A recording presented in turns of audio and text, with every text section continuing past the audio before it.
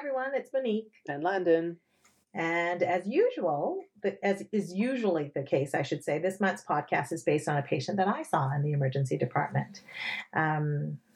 Richard was a 23-year-old man who had presented to the emergency department with epigastric pain with a history of acute pancreatitis secondary to heavy alcohol consumption about a month ago.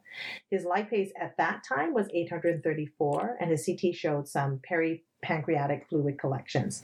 He was admitted to hospital for pain relief and educated not to drink to allow the pancreas time to heal. Well, he had been good, but the previous weekend had a work function where he had indulged in heavy liquor and was now presenting with more abdominal pain and nausea.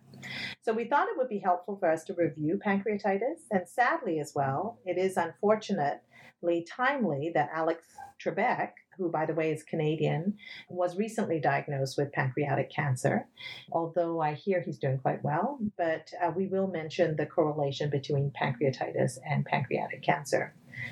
Can I be very clear that we are not suggesting that Alex Trebek is an alcoholic? I was just thinking that. I suddenly thought, oh dear, I hope nobody thinks that that's the case. Not at all. But it just happened to be timely in my head about that. Anyway, so very, very quick anatomy lesson. The pancreas is a flat gland that secretes hormones to regulate blood sugar levels. And it's also a digestive organ because it produces digestive enzymes, and it's located behind the stomach. Very quickly. That's it. Yeah, that's all. Done. That's all you need to know about it. That's all you need to know. It does some stuff. It does.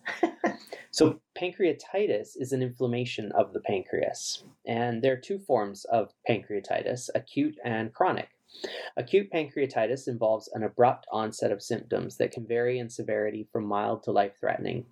The pancreas becomes inflamed, but it only stays that way for a few days, and there isn't any permanent damage. About 1 in 5 cases of acute pancreatitis are severe, and despite advances in critical care medicine over the past 20 years, the mortality rate of acute pancreatitis has stayed at about 10%. That's significant. That is significant. Yeah. Acute pancreatitis is clinically divided into the following. Mild acute pancreatitis, which is characterized by the absence of organ failure and local or systemic complications. Mm-hmm. Moderately severe acute pancreatitis, which is characterized by transient organ failure that resolves within 48 hours, or local systemic complications without persistent organ failure greater than 48 hours. Okay. Or severe acute pancreatitis, which is characterized by persistent organ failure that may involve one or multiple organs. Yeah, so that's probably why the mortality rate's 10% for those, organ failure type patients. So the most common cause of acute pancreatitis is stones in the gallbladder. So your gallstones pass through the common bile duct to enter the small intestine. And at the entry of the small intestine, the main pancreatic duct joins or lies immediately next to the common bile duct.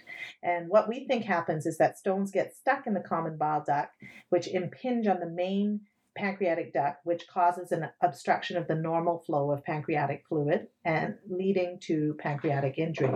Another way that a stone can cause pancreatitis is by causing a backflow of bile into the pancreatic duct, resulting in pancreatic injury. Whereas the actual mechanism of how gallstones cause pancreatitis is not entirely certain, the association of gallstones and pancreatitis is quite clear. So FYI, patients with type 2 diabetes tend to have more gallstones than the general population, and often they have high triglyceride levels and therefore are prone to both acute and chronic pancreatitis.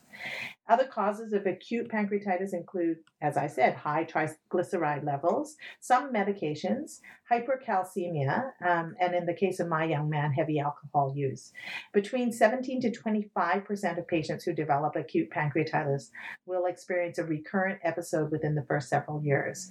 And preventing a recurrence is a major goal of treatment, with our efforts focused really on identifying the cause and triggers to prevent further episodes. Now, chronic pancreatitis is inflammation of the pancreas that does not heal or improve. It gets worse over time and leads to permanent damage.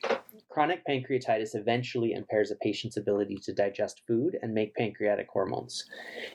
Usually the digestive enzymes are released from the pancreas into the upper intestine.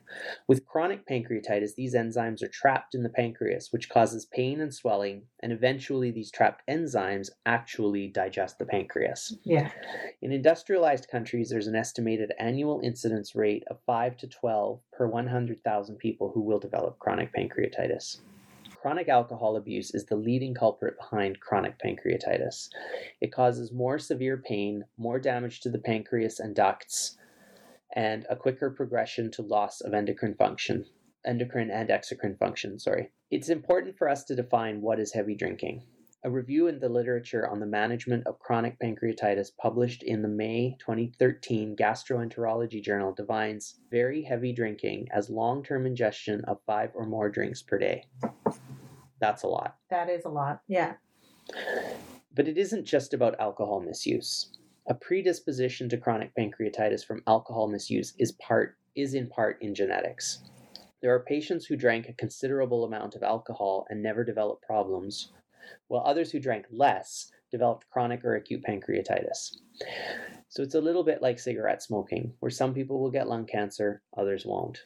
In the Journal of Nature Genetics in 2012, there was a genome-wide association study published which showed that patients with alcohol chronic pancreatitis were more likely to have mutation in the Claudin-2 gene. Well, of course, it's the Claudin-2 gene. I thought it was the Claudin-6 gene, but no, it's the Claudin-2 gene.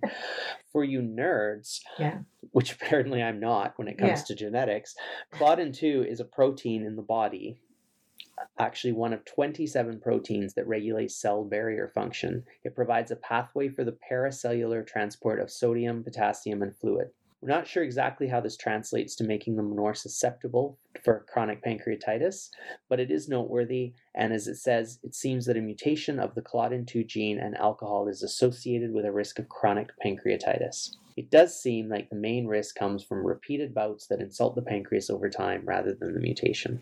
It's just kind of interesting of note, and maybe might be down the road a way for people to evaluate their risk, right? I don't know. Yeah. I think we've all seen pancreatitis diagnosed in patients who come to the ED, but there is sometimes some difficulty in determining whether it's acute or chronic pancreatitis. And usually, though, in acute pancreatitis, patients come in with severe, unrelenting pain, whereas in chronic pancreatitis, it may be more dull, continual, or episodic with relation to eating, and it may change or even disappear over time. Diagnosing acute pancreatitis is usually testing serum amylase and lipase, and typically these enzymes would be elevated 3 times the normal level. However, in chronic pancreatitis, these enzymes may not be elevated at all. Because they can't get out. Yeah, exactly. So in acute pancreatitis, these patients may also get an ultrasound to rule out whether the cause is related to gallstones. They may also get a CT scan depending on their clinical condition, or later on during hospitalization to rule out any further complications.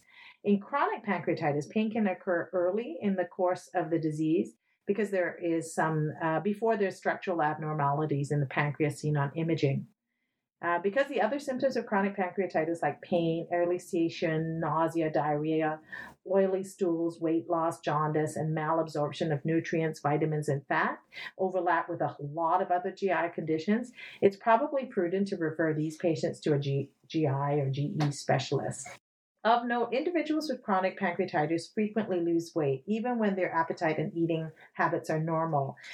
This occurs because the body does not secrete enough pancreatic enzymes to digest the food, so the nutrients are not absorbed normally, which leads to malnutrition. So likely those patients may require some further testing like MRI, cholangiopancreatography. I'm so proud. That was really good. Thank you very much. Endoscopic ultrasound, and ERCP. Oh boy. Endoscopic retrograde cholangiopancreatography to have a better view of the pancreas, gallbladder, and the biliary ducts. When you're tired of being an emergency nurse practitioner, you could go work in GI. I think, because I said you those can words say the pretty words. Well. I know, very good. So most patients who come in with acute pancreatitis or have an acute episode of their chronic pancreatitis cases usually require hospitalization for 3 to 5 days for close monitoring, pain control, and IV fluids. One of the primary therapies for pancreatitis is early fluid resuscitation, especially within the first 24 hours of onset. It's often associated with a lot of swelling and inflammation. So giving IV fluids prevents dehydration and ensures that the rest of the organs of the body get adequate blood flow to support the healing process. Initially, patients are NPO to rest the pancreas and bowels, probably the 24 to 48 hours. And then after 48 hours, there should be some plan to provide nutrition because it's a highly active state of inflammation and injury, and it requires a lot of calories to support the healing process.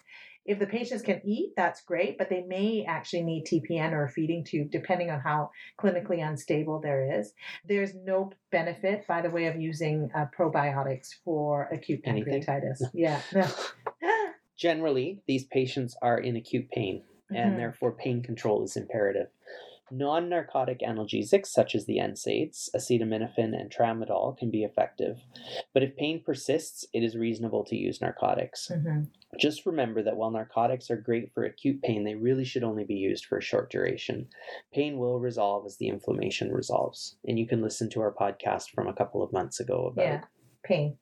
Yeah, pain management. Yeah. If the cause of the pancreatitis is due to gallstones, the patient may require an ERCP. Are you going to say it? No, because you already said it. What an ERCP is a small catheter is passed into the bile duct to remove gallstones that may have gotten stuck. Other procedures can also be performed with ERCP, like a sphincterotomy, where a small cut is made in the muscle that surrounds the pancreatic duct or bile duct to enlarge the duct opening.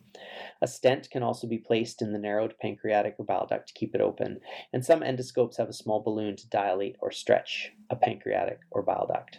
Again, of note, some patients have come in with cholecystitis or cholelithiasis, which is gallstones, who require an ERCP, and one of the main side effects is pancreatitis. Yeah, so you can get it based on totally. And I would say that of any of the outpatient procedures, ERCP is the one that I know lots of people end up coming back with pancreatitis or just pain, unexplained pain, that kind of thing. So I think for emergency nurses, especially if you work in a place that doesn't do ERCPs, and maybe these people have gone back to their home community and they come in, those are some letters to maybe just remember. And they're doing a lot of little work in these little ducts that things can, get stuck or inflamed too much or whatever. And it's these people can get really sick. So it's just one of those ones to kind of remember and go, post ERCP pain. That's one I remember. I should probably encourage our physician to call the specialist who did this. So that was a soapbox. Sorry. Yeah, I know. Of interest, there is some research looking into antioxidant therapy. Basic and clinical evidence suggests that the development of both acute and chronic pancreatitis can be associated with oxidative stress. Findings show that free radical activity and oxidative stress indices are higher in the blood and duodenal juice of patients with pancreatitis. Based on these findings, the idea of using antioxidant regimens in the management of both acute and chronic pancreatitis as a supplement and complementary in combination with traditional therapy is reasonable. In practice, however, the overall effectiveness of antioxidants is not known, and the best mixture of agents and dosages isn't clear. So currently a trial of a mixture of antioxidants containing vitamin C, vitamin E, selenium, and methionine, never heard of it, is reasonable as one component of overall medical management. There is definitely no consensus on the dosage, length of therapy, and ultimately the benefits of antioxidant therapy in the management of pancreatitis. So, as we always say, further well-designed clinical studies are needed to determine the appropriate combination of agents, time of initiation, and duration of therapy. But you may see it. Yeah, but I think it's always interesting that we should always acknowledge that people are doing some research. It's important that we don't think that this is the way it's going to be forever, that people are always looking at, is there a better way for treating this? So, but what can go wrong, Monique? Well, I'm going to just talk about that. There are some complications of pancreatitis that we need to be aware of. And some of these complications include pseudocysts, biliary and gastric outlet obstructions, and pancreatic duct disruptions. And they usually need to be treated surgically. But we should be vigilant for the worsening signs, particularly of chronic pancreatitis, particularly increased or unresponsive pain or changes in the type of pain, significant weight loss, and symptoms of obstructive jaundice, as there is an increased risk of pancreatic cancer in these patients. In fact, the risk of pancreatic cancer is about 5 to 10 times that of people without chronic pancreatitis, especially in patients who have had chronic pancreatitis more than 10 years. So it's a significant risk. Patients with chronic pancreatitis are also at increased risk for diabetes due to, of course, the destruction of the islet cells in the pancreas. Diabetes is one of the cardinal symptoms of chronic pancreatitis. Diabetes is seen in 20 to 60% of patients with chronic pancreatitis, and it's also independently associated with acute pancreatitis. So we should be testing for diabetes in patients who have acute pancreatitis. Also, diabetes can be a sign of pancreatic cancer. If it is a new onset diabetes and there is abdominal symptoms with no history of pancreatic disease, with pain, weight loss, and diarrhea, you should probably do a bit more of an investigation. The other group of patients that may develop chronic pancreatitis are patients with cystic fibrosis and familial chronic pancreatitis. So it's a manifestation of the genetic mutation that causes both cystic fibrosis and familial chronic pancreatitis. One of the severe complications of acute pancreatitis is necrotizing pancreatitis, where a portion of your pancreatic tissue is necrotic. And over time, the body will reabsorb this dead tissue, but in some cases, this dead tissue can become a source of infection. And these patients would be quite unwell. They usually need a needle biopsy, and after drainage will likely require antibiotics. So we do think it's important to stress to patients as well that repeat episodes of acute pancreatitis may lead to chronic pancreatitis. Bad. It's badness. It's badness. Yeah. So let's talk about the role of alcohol. Mm-hmm. Again, let me say Alex Trebek is not an alcoholic.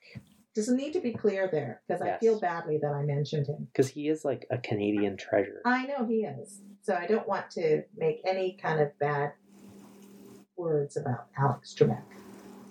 I love Jeopardy. All right. Little squirrel there. Squirrel. So because of the prevalence of pancreatitis and alcohol consumption, we thought we would take some time to concentrate a bit on this subject. Though gallstones are the most common cause of acute pancreatitis, pancreatitis caused by alcohol use is the most dangerous, as it can lead to chronic pancreatitis, which we hope we have stressed how debilitating that can be. We aren't sure exactly how alcohol causes pancreatitis. One theory is that the molecules in alcohol interfere with the cells of the pancreas, stopping them from working properly. Whatever the cause, there is a clear link between drinking alcohol and acute pancreatitis, and the more alcohol you drink, the higher your risk of developing pancreatitis. Numerous studies have shown a correlation between alcohol consumption and the risk of acute pancreatitis, but researchers have wondered why only 1 to 3% of heavy alcohol drinkers, defined as 4 to 5 drinks per day, will develop acute pancreatitis over a span of 10 to 20 years. In 2011, Dr. Azodio. Yeah, that's his name. His last name is O. Yeah. That's cool. Yeah, I know. Dr. Azodio and colleagues published in the British Journal of Surgery a study looking at the effect of the type of alcoholic beverage in causing pancreatitis. It was the first large study to look at the amount and type of alcohol consumed during one sitting and over certain durations. The results of the study showed that drinking large amounts of hard liquor at one sitting significantly increases a person's risk for developing acute pancreatitis. The researchers followed 84,601 individuals who were aged 46 to 84 for about a decade, and 513 of them developed acute pancreatitis. The participants were representative of the Swedish population, and the majority of them usually consumed more than 1 to 2 alcoholic beverages per day. Yeah. They all filled out questionnaires on their alcohol consumption, diet, smoking, and lifestyle factors, and provided their medical history. The researchers linked that information to hospital admission records for acute pancreatitis from the Swedish Patient Register. The study showed that for every increment of 5 drinks of hard liquor, 1 drink considered being 40 mils. Okay. So that's an ounce and a bit. Right. It's a happy ounce. It's a happy ounce. Well, it's actually 1 1/3 ounces. So yeah, it is. that's that's giving the bartender a big tip. kind Yeah, of it ounce. So the study showed that for every increment of 5 drinks of hard liquor consumed in one sitting, the risk of developing acute pancreatitis increased by 52%. However, there was no such increased risk associated with beer or wine consumed in one sitting. Yay! I can have my wine. However, people who drink wine aren't very nice to be around. That's not true. That's what he said in the study. No, that's not what it said. No, it's not what it said. Individuals who drank any amount of beer or wine over a short or long period were no more likely to develop acute pancreatitis than individuals who didn't drink. Thank goodness. The researchers also found that overall, the amount of hard liquor consumed over the course of a month had no effect on the development of pancreatitis. Okay. The study's authors believe that these results could reflect the antioxidant capacity of wine and beer. One of the ways alcohol damages the pancreas is by inducing oxidative stress, as we said before. So unlike spirits, wine and beer both contain polyphenols, which are antioxidants that neutralize harmful oxidation. Yay for wine and beer. That doesn't mean, though, that you should be drinking 5 glasses of wine a day. Because you know what? Alex Trebek is listening to us right now, and he's going to start drinking beer or wine, thinking it's going to help his pancreas. No, tell him not to. You are killing Alex Trebek. No, I'm not. So in 2014, there was a report by the World Health Organization, and it examined 196 countries to assess which country had the heaviest drinking. Now, this might surprise you. I already knew this. The highest overall alcohol consumption was in Belarus, with 17.5 units of pure alcohol drunk per person annually. And the next one was the Republic of Moldova. Next door. Lithuania and Next the door. Russian Federation. Just above.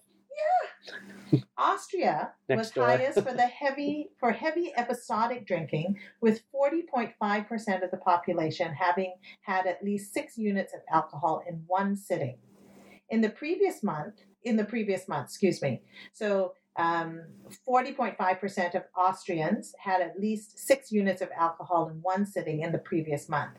The next group was episodic drinking. No surprise here, the Irish, 39%, and then the Czech Republic, 38%. So the World Health Organization experts said that more than 3 million people died globally as a result of alcohol during 2012, with reasons ranging from cancer to violence. And according to the report, Britain is among the worst countries in the world for binge drinking. In total, 28% of Britons were classified as having had episodes of heavy drinking in the previous month, almost twice as much as the global average of 16%. So for overall alcohol consumption, Britain was the 25th highest. One of the reasons that we're talking about Britain, or why I titled this podcast Drink Aware, is because the UK has developed a drinking app called Drink Aware. And Drink Aware is an independent charity working to reduce alcohol misuse and harm in the UK. The app is used or designed to help people make better choices about drinking. Their website has a lot of information that's very helpful, and the app can be downloaded on the App Store or Google Play. And I need you to know I get no money from that. No. I just think it's kind of interesting that they're trying to reach people, especially younger people, with technology that may not have thought about it before. So go Britain. I know. I think that's amazing. We don't make any money off of it. No. But we are loyal subjects of the Queen. Yes, we are. Who may make money off of it. Exactly. She has to buy the jewel from somewhere. I know. So, as healthcare professionals, it is imperative that we counsel patients on alcohol use. Sometimes we think that patients will not stop drinking just because we tell them not to drink. But there was a study in the Journal of Gastroenterology. They do a lot of studies, that Journal of Gastroenterology, in April 2009, that suggested that a simple 30-minute discussion can help patients abstain from alcohol when delivered in a repeated and systematic way. Basically, we should have a script, and patients should be told each time they come in about the importance of abstaining, and that repetition does seem to make a difference. Mm-hmm. Some people have also suggested that when you are talking about abstaining from alcohol, we should also be discussing smoking cessation.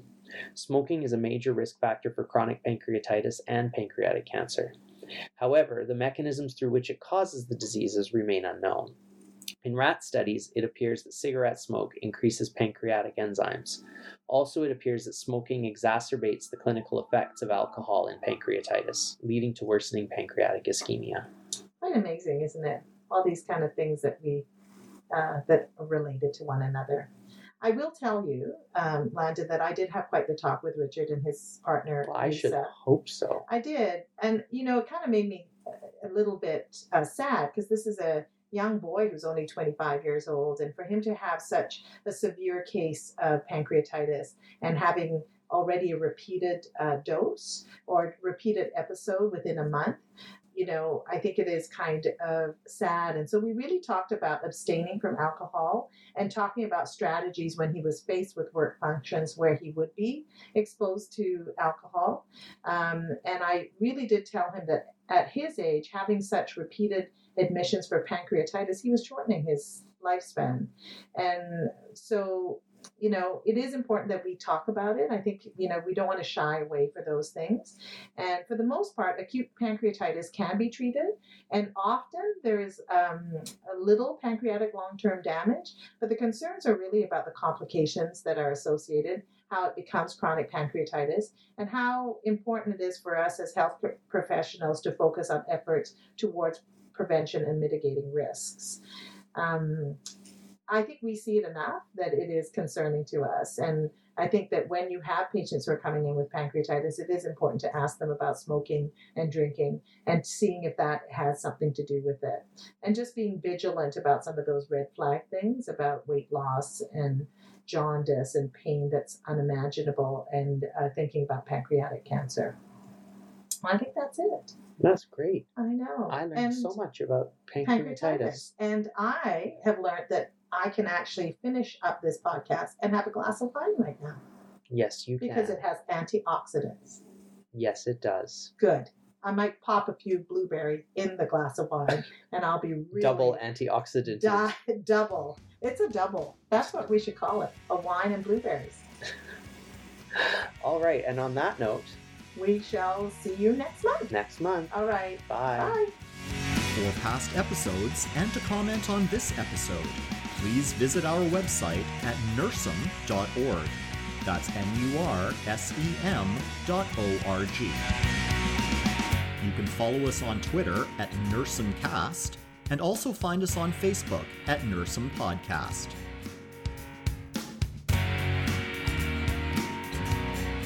We look forward to your comments and suggestions for future episodes. Remember, before incorporating anything new into your work, ensure you are supported by your own scope of practice, workplace policies, and your own knowledge and comfort. The Nursem Podcast is brought to you by PRN Education. www.prneducation.ca